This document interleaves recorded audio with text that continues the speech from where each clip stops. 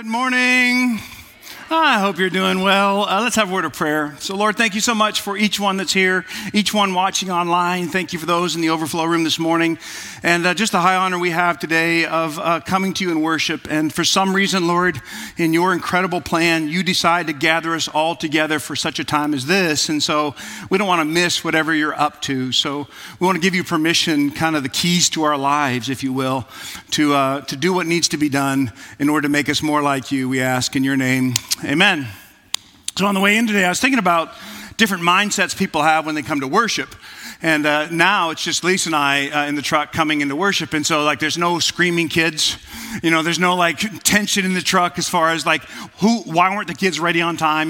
Those kinds of things some of you had. There's no backhanded swatting, trying to swat the whole group up. Hey, just be quiet. That kind of thing. And so some of you come with that mindset of total chaos. And now we're trying to come and pretend like we're all like Jesus. And that's part of life. And now ours is kind of more laid back. And I make Lisa listen to Southern Gospel on the way in or something like that, just to bother. And so we have that moment together. And then as we get closer, of course, she prays. But I was thinking, we all bring a mindset to worship. Like this past week, if we had good things happen, we bring that mindset. Or if we have bad things happen in our hearts or lives this week, we'll bring that mindset into worship. And so I thought I'd sort of share with you sort of what I have been feeling and then kind of my mindset over the last couple of months, at least when it comes to worship and what my mindset in coming to worship at Alive is these days. And I would summarize it with the word anticipation.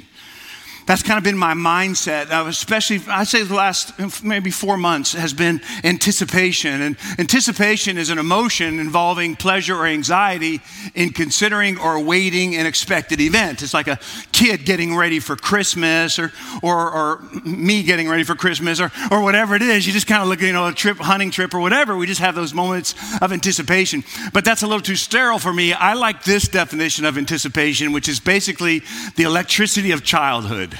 Isn't that a great definition for anticipation? I got the electricity of childhood. And so when we come to worship these days, that's sort of what I'm carrying. The electricity of childhood is part of this. And whenever Christians gather, whenever the church gathers or true followers of Christ gather, be it in a worship service or a small group or online or just on a golf trip or whatever, my anticipation runs high because I anticipate God could move. It's this sense that Christians are in the house and God could move. And we see this week in and week out in the different kinds of tables I sit at throughout the week is story after story of people whose lives were changed or of kind of this people that made a decision to follow God in a different way, or they tell testimony of God revealing a different way of what it would mean to follow him. And that kind of got me excited because when we decided to do a series on revival, my sense of anticipation went through the roof. And I'll tell you why. It's because of how revival's defined. I like to think of revival as spiritual saturation. And when I think about spiritual saturation and a series on revival, and I think about believers all gathering together for a discussion on spiritual saturation, my anticipation, I got the electricity of childhood running through me. Because when Jesus saturates you, he brings a newness to you.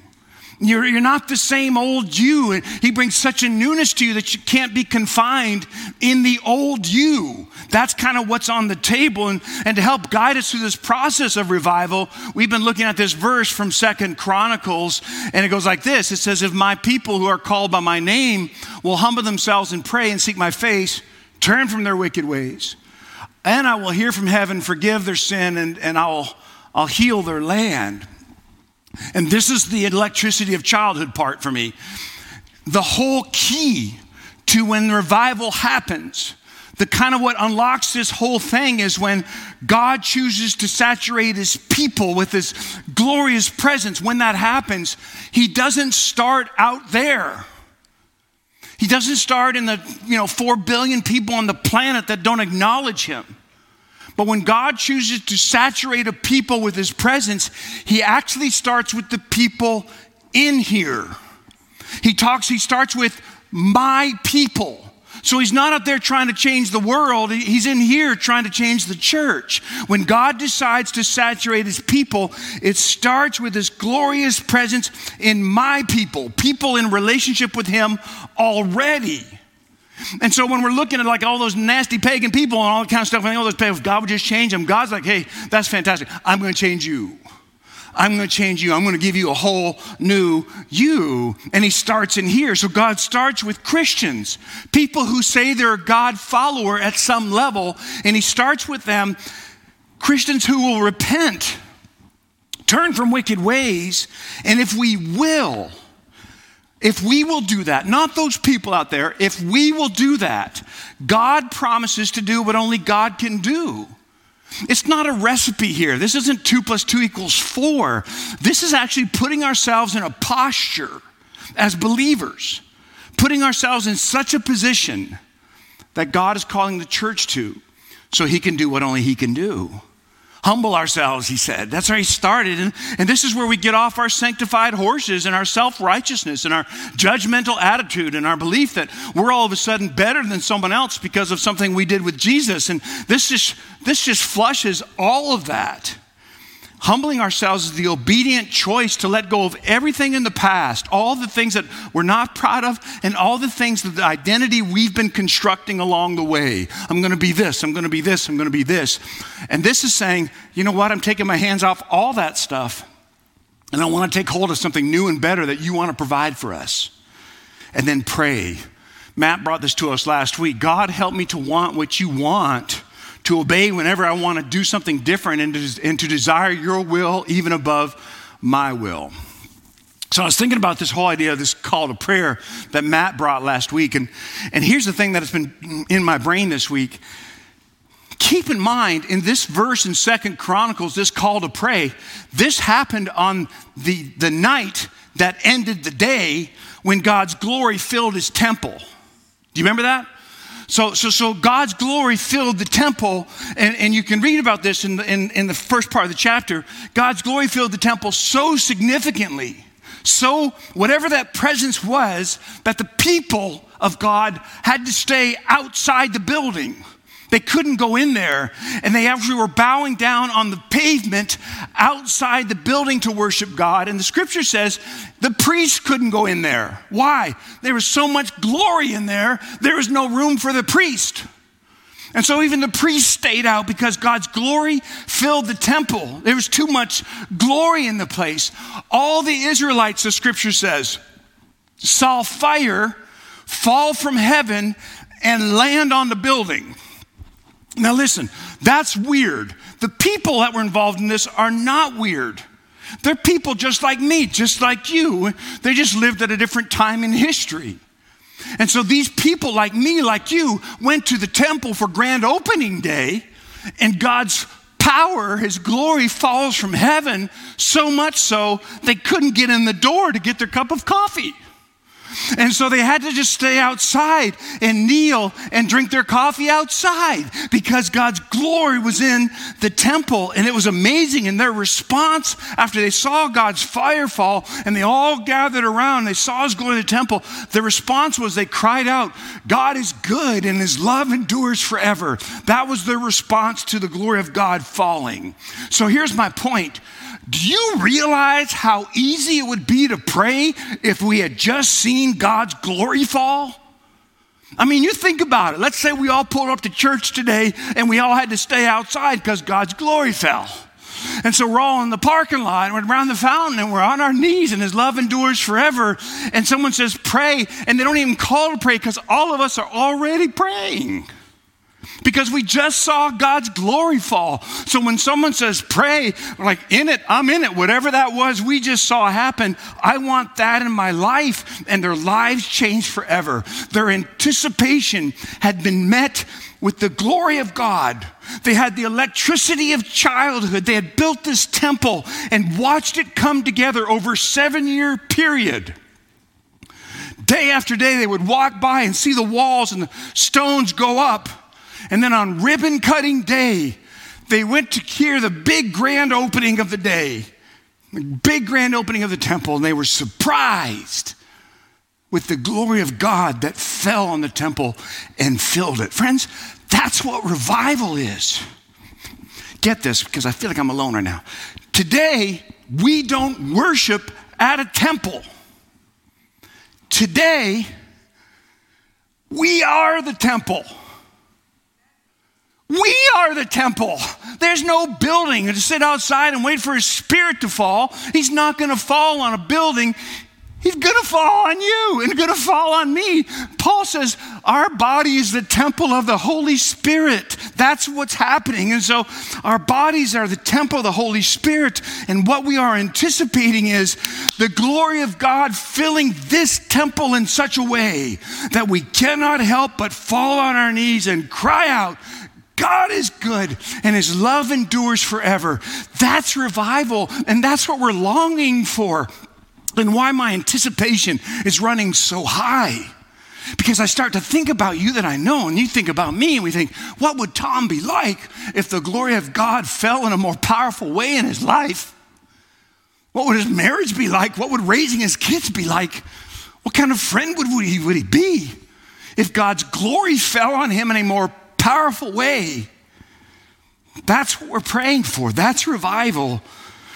And when God's glory fills these temples, when God's glory fills this pastor, this follower of Christ, prayer isn't laborious. Prayer's not even a discipline. Prayer is this overflow of my heart because God's glory is up in here and I want to talk to God. Do you understand? You say, I know I'm drinking a lot of preacher cereal this morning. I get it, I understand. But are you with me? Do you see where I'm headed?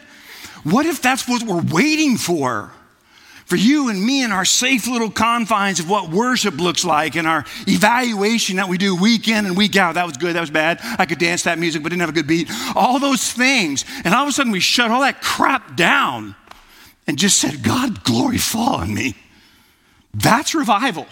If you and I would be willing to relinquish control and receive his glory, I long for that with the electricity of childhood. The song, the Chronicles writer says, if my people humble themselves and pray, seek his face and turn from wicked ways, then I'll hear and I'll heal. That's what the position he laid out. And I want to focus on the seek my face and turn from wicked way part today. See, it's one thing I've discovered to turn away from something. It's another thing to turn toward something. Do you understand? It's one thing to not look at this. It's another thing to look toward that. It's difficult to turn away from something if we don't know what we're turning toward. So Scripture lays out what we're turning toward. This is the Apostle Paul who writes it so beautifully.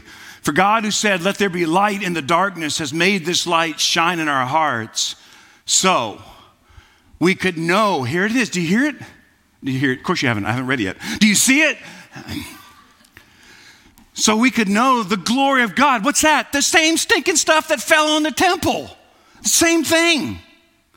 That Shekinah glory piece. So that we, normal, everyday people like us, could know the glory of God that is seen where? In the face of Jesus. So it would be very appropriate, even hermeneutically, to personalize the promises of 2 Chronicles in this way. If my people who are called by my name, that's a good many of us, will humble themselves and pray and seek the face of Jesus. Can you imagine that? Just for a moment. Can you imagine seeing the face of Jesus? Because it's been messing with me these days, and I'm not sure if God's doing something or if I need medication. I'm not real sure. But can you imagine walking out your front door and seeing Jesus standing on the front porch? And you walk smack dab into Jesus, you're like, oh, what are you doing here? Can you imagine that? I mean, come on, stay with me. Not Hollywood's version of Jesus, but you seek the face of Jesus. Because if I think about it too long, the electricity of childhood begins to wash all over me.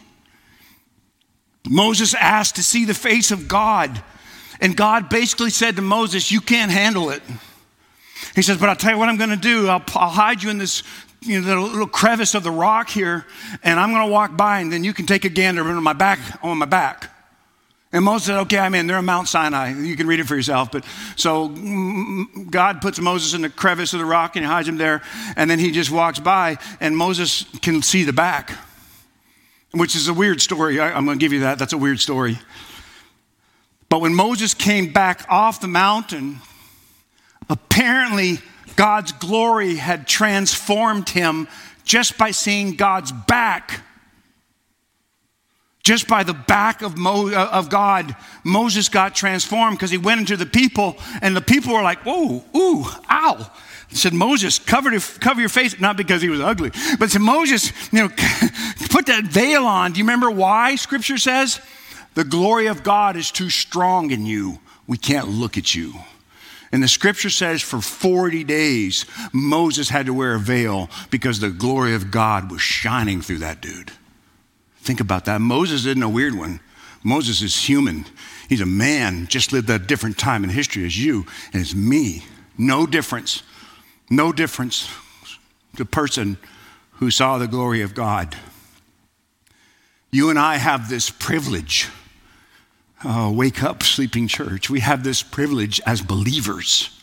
If you call yourself a follower of God, we have the grace of Scripture and the power of worship and the presence of the Holy Spirit that will allow us to actually seek the face of Jesus that even Moses didn't have. That's before me and you. We've made it so sterile. We've made it so controlled. So listen, think about it. Tired and worn out Christian. Been there, done that, got the t-shirt Christian. Born and bred Christian. Think about it for a moment. Think about seeing the actual face of Jesus. Think about looking into his eyes, seeing the structure of his nose and the shape of his mouth and the tone of his skin. Think about that Jesus for the first time, looking into his face. And thinking about for the first time, seeing the one who let go of equality with God to reach you. Think about Jesus who invented unconditional love. Up to that point, the world had never heard of it. Jesus who invented that, and then he taught us how to live likewise. Jesus who not only taught, but demonstrated a kind of love that this world has never known and not known since. Think about seeing the face of Jesus on your front porch, who stood between a religion that killed and broke spirits and said, I've actually come to bring life and life to the full. You boys are wrong. Think about Jesus who stood against condemnation and said, in me, and you, there is no more condemnation. Somebody shake the Etch-a-Sketch because that is gone. Think about Jesus who never sinned, but he took on sin that we would be free from sin. Not just sin that you and I can tolerate, but the sin that turns our guts, the sin that we're repulsed by. He took those sins on as well. Think about Jesus who took on what is detestable to him. Why? So this group of people could be made holy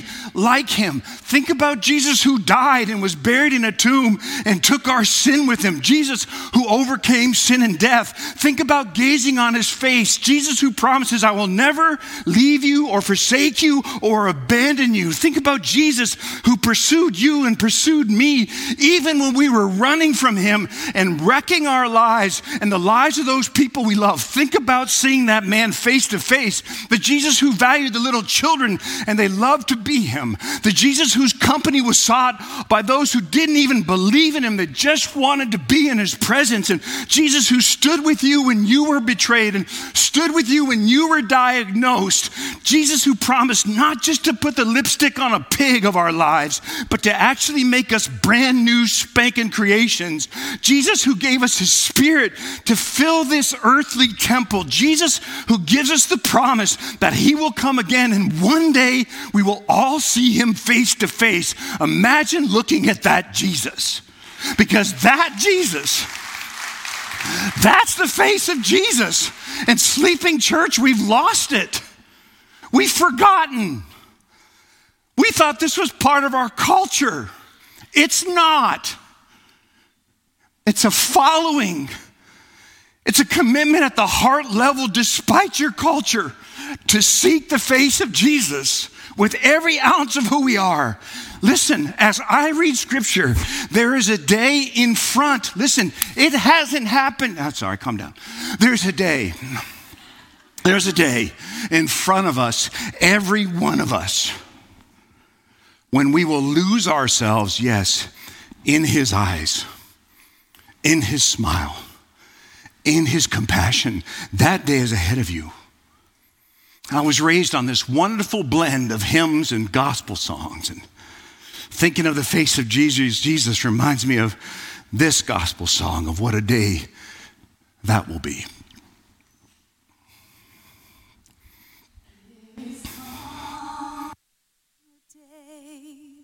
When no heartache shall come, no more clouds in the sky, no more tears to dim the eye. All is peace forevermore on that happy golden shore. What a day, a glorious day that will be.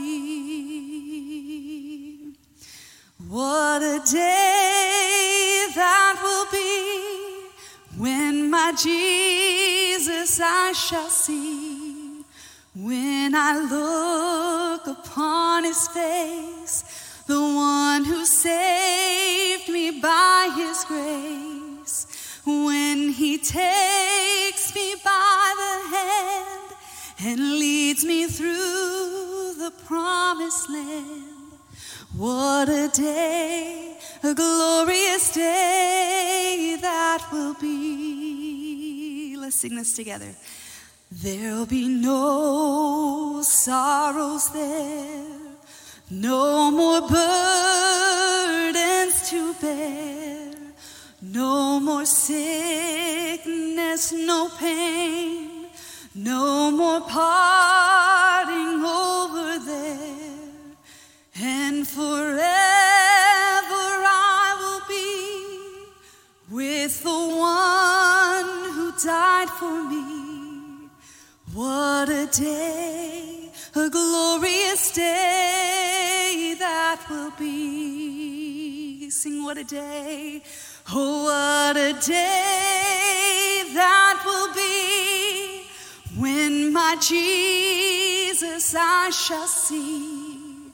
When I look upon his face, the one who saved me by his grace. When he takes me by the hand and leads me through the promised land. What a day, a glorious day that will be. Sing what a day one more time, what a day. And what a day, a glorious day that will be.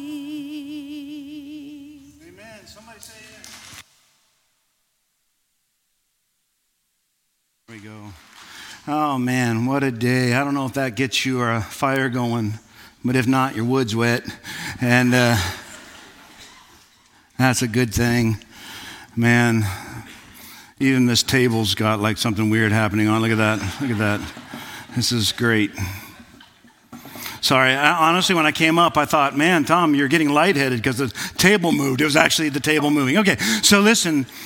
Here's kind of where this is for me. That's a great thing, and I'm excited for where we are right now. I'm excited that we just experienced God's presence like we just did. But I do feel it's important for me to offer you a bit of a warning related to what we've just been singing about, because it's not enough to recall the fondness of what a day that will be. That's not enough, because some of us were living in such a way that the glory of God falling on us isn't going to happen. So see, two things happen when you see the face of God. The first thing is this: we're amazed with God. When you see the face of God, you see the face of Jesus, we are all amazed. We've just been experiencing that together. The glory of God fills the temple and we all are in awe. That's an amazing thing.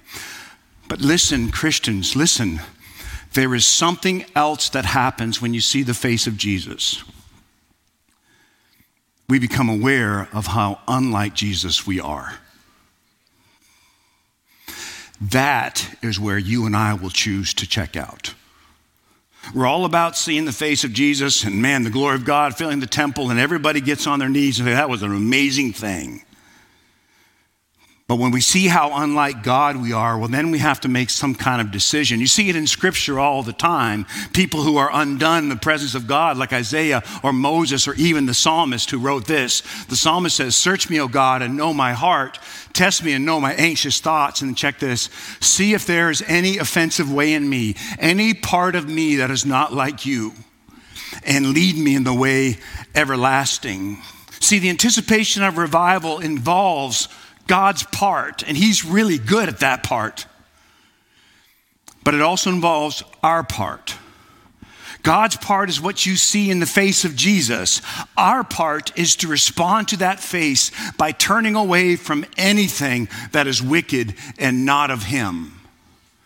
Today, I cannot wait for the day when I finally see Jesus. As I go out in the evenings and feed our cows at the house, I do. This fall sky just gets me, and I just start looking up there, and I'm thinking about, man, could this be the day? I have the electricity of childhood when I think about that sky and whatever happens, and I just look forward to being there. It's not always been the case in my life, I should tell you.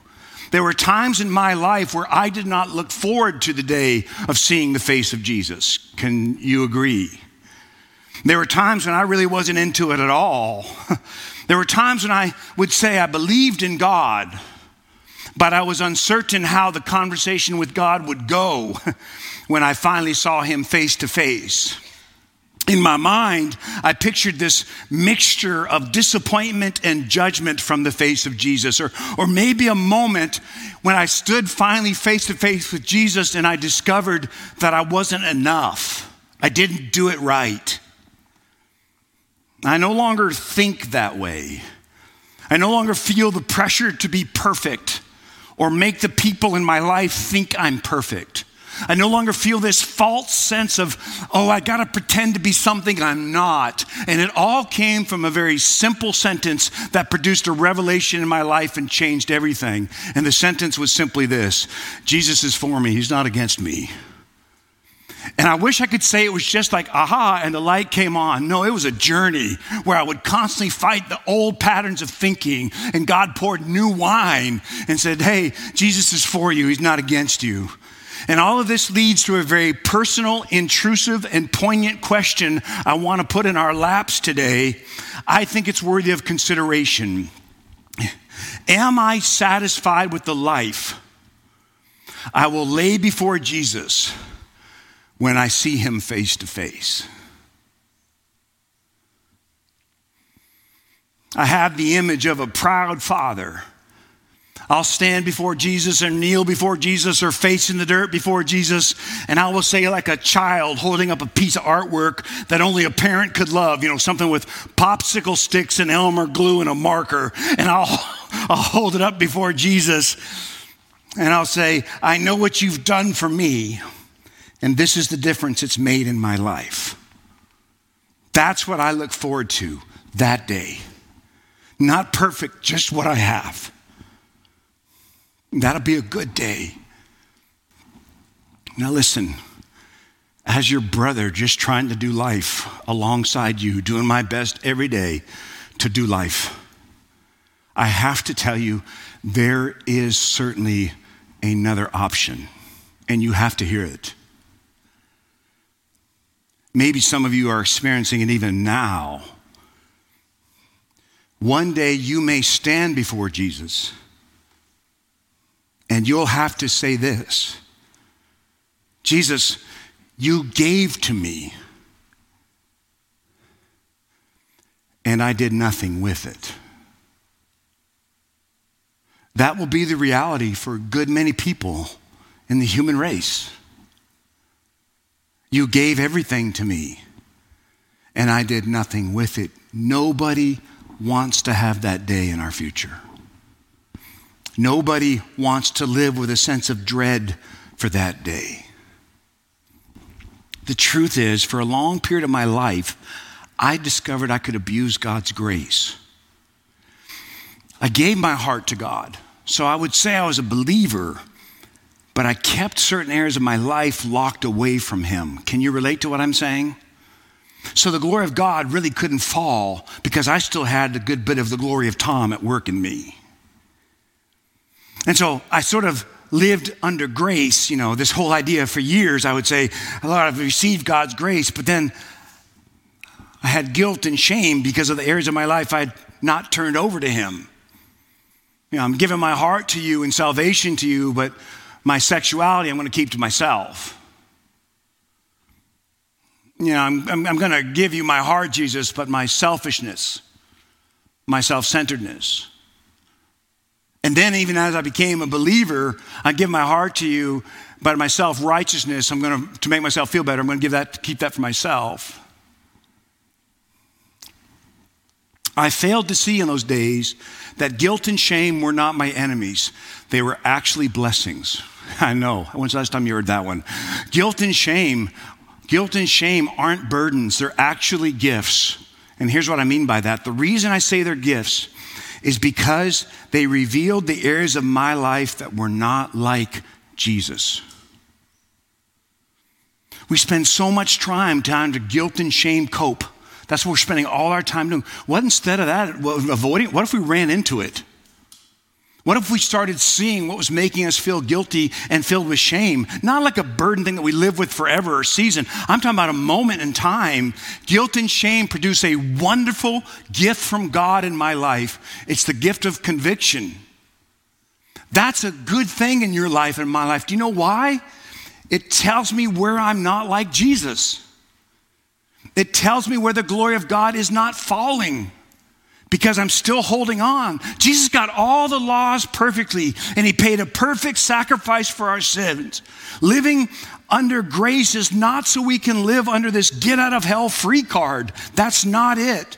The same grace that saves us also gives us the strength, truing up how we live our lives with what we find in the face of Jesus. And that, friends, is the point of life. If I have one more person ask me, Tom, what is God's purpose for my life? Okay, I don't know. But I know what the purpose of the human race is, and it's simply this.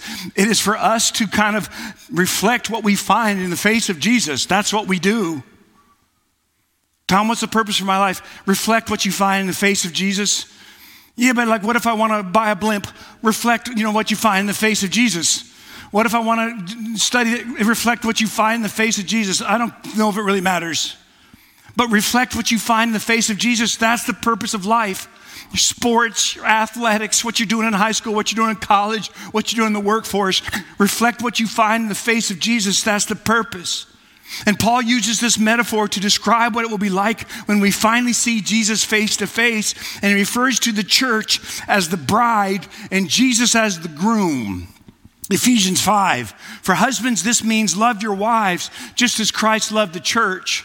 And he gave up his life for her to make her holy and clean, washed by the cleansing of God's word. And he did this to present her to himself as a glorious church without a spot or wrinkle or any other blemish. Instead, she will be holy and without fault. Let me kind of tell you that again. Jesus came and he sacrificed and he died and rose again.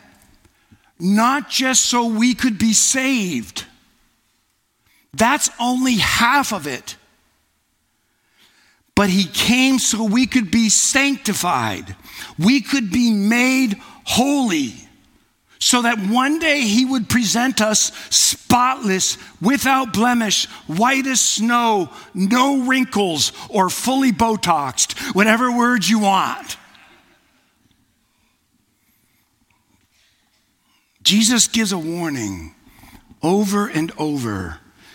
And this is actually how the entire written revelation of Scripture ends.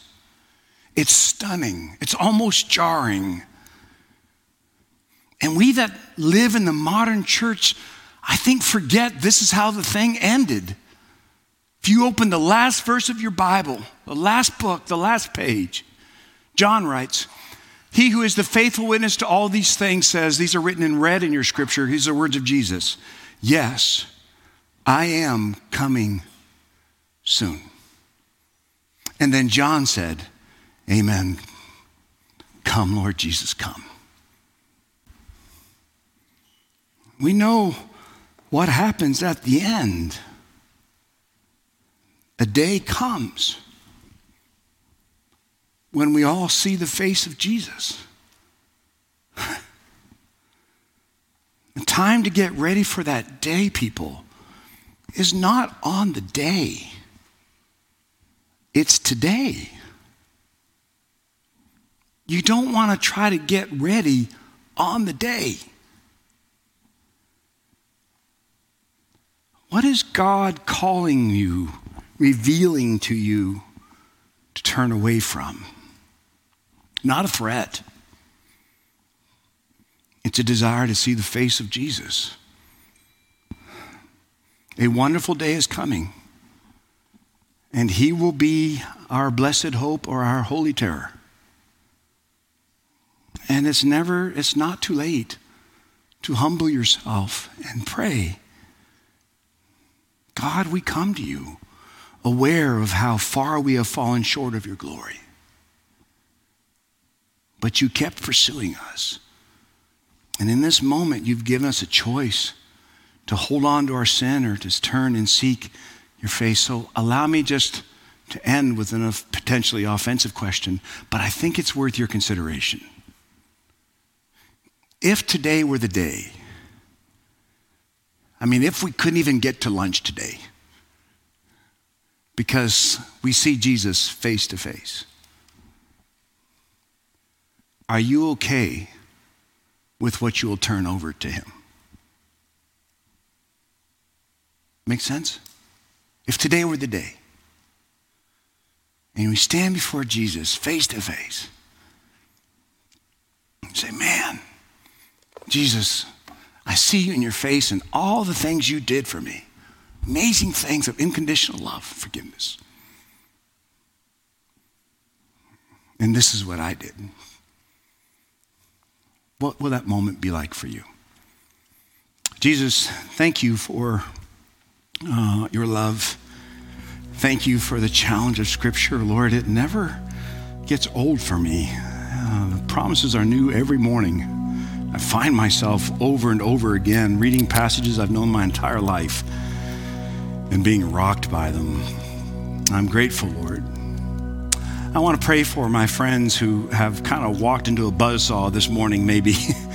I've been so pumped about today. And Lord, I pray for my friends that as they think about that conversation of seeing you face to face, and they would say, that day makes me full of fear. I want to say, if that's you, I understand. I've actually been there myself. But you have the ability to change that. There's no need for you to fear that day. And if you want to change that, it's about putting yourself in the posture of 2 Chronicles 7. Humble yourself and pray, seek his face, and turn from your wicked ways. And what that looks like in our speech is more of the posture of the heart. And so I prayed something like, Lord, forgive me for my sin. And initially that was like a 30,000 foot view. Lord, I just knew my life, I wasn't living it for you. And I want you to come and forgive me for my sin. And he does. He comes in and forgives you just because you've asked him. And then as you live for him, as life continues, he zooms in, 5,000 foot view, and the Holy Spirit starts to speak to you about areas of your life. You can do that right now by turning the reins of your life over to him. Just pray that, Lord, forgive me for my sin. And if that happens, you should tell someone, small group, spouse, family, pastor, staff, tell somebody. And maybe for some, baptisms in your future where you actually go public with what happened. For others, maybe you've been living your entire life saved, but you've resisted sanctification. You're saved, but you're not letting God make you holy. Listen, let's turn over something we're proud of on that day. Let's let God have his way and his will. In your name we pray, amen. I wanted to celebrate communion with you today, partly because it's one of the places that I see the face of Jesus most often. Sometimes I think about like something I saw in Hollywood. If you want to grab your little cups, sorry for this, it's just going to be this way till COVID is finally clear. And if you want to peel back that top layer And you can get this little piece of bread. And so if you allow me just to kind of guide you through this process, and I know they're difficult, but as you take communion today, do so in the sense of the face of Jesus. Think about looking Jesus in the face, and think about, if you want to, even in your own, just break that little piece of bread, because Scripture said that his body was broken in order that you and I could be saved. And as you take and eat it, think about the face of Jesus being broken. And then you can go a little deeper here, and if you can kind of pull back the wrapper on this juice part. I always feel like I've accomplished a prize when I open both those successfully. Look at it before you drink it, because what it represents is actually the blood of Jesus Christ. And his blood was poured out, forming a new covenant so you and I could be saved and be filled with his glory. And so take and drink and remember that. And now, Lord, we ask that the taste on our lips, what we're feeling and sensing right now, would point us to the face of Jesus. Let your glory fall in your name. Amen.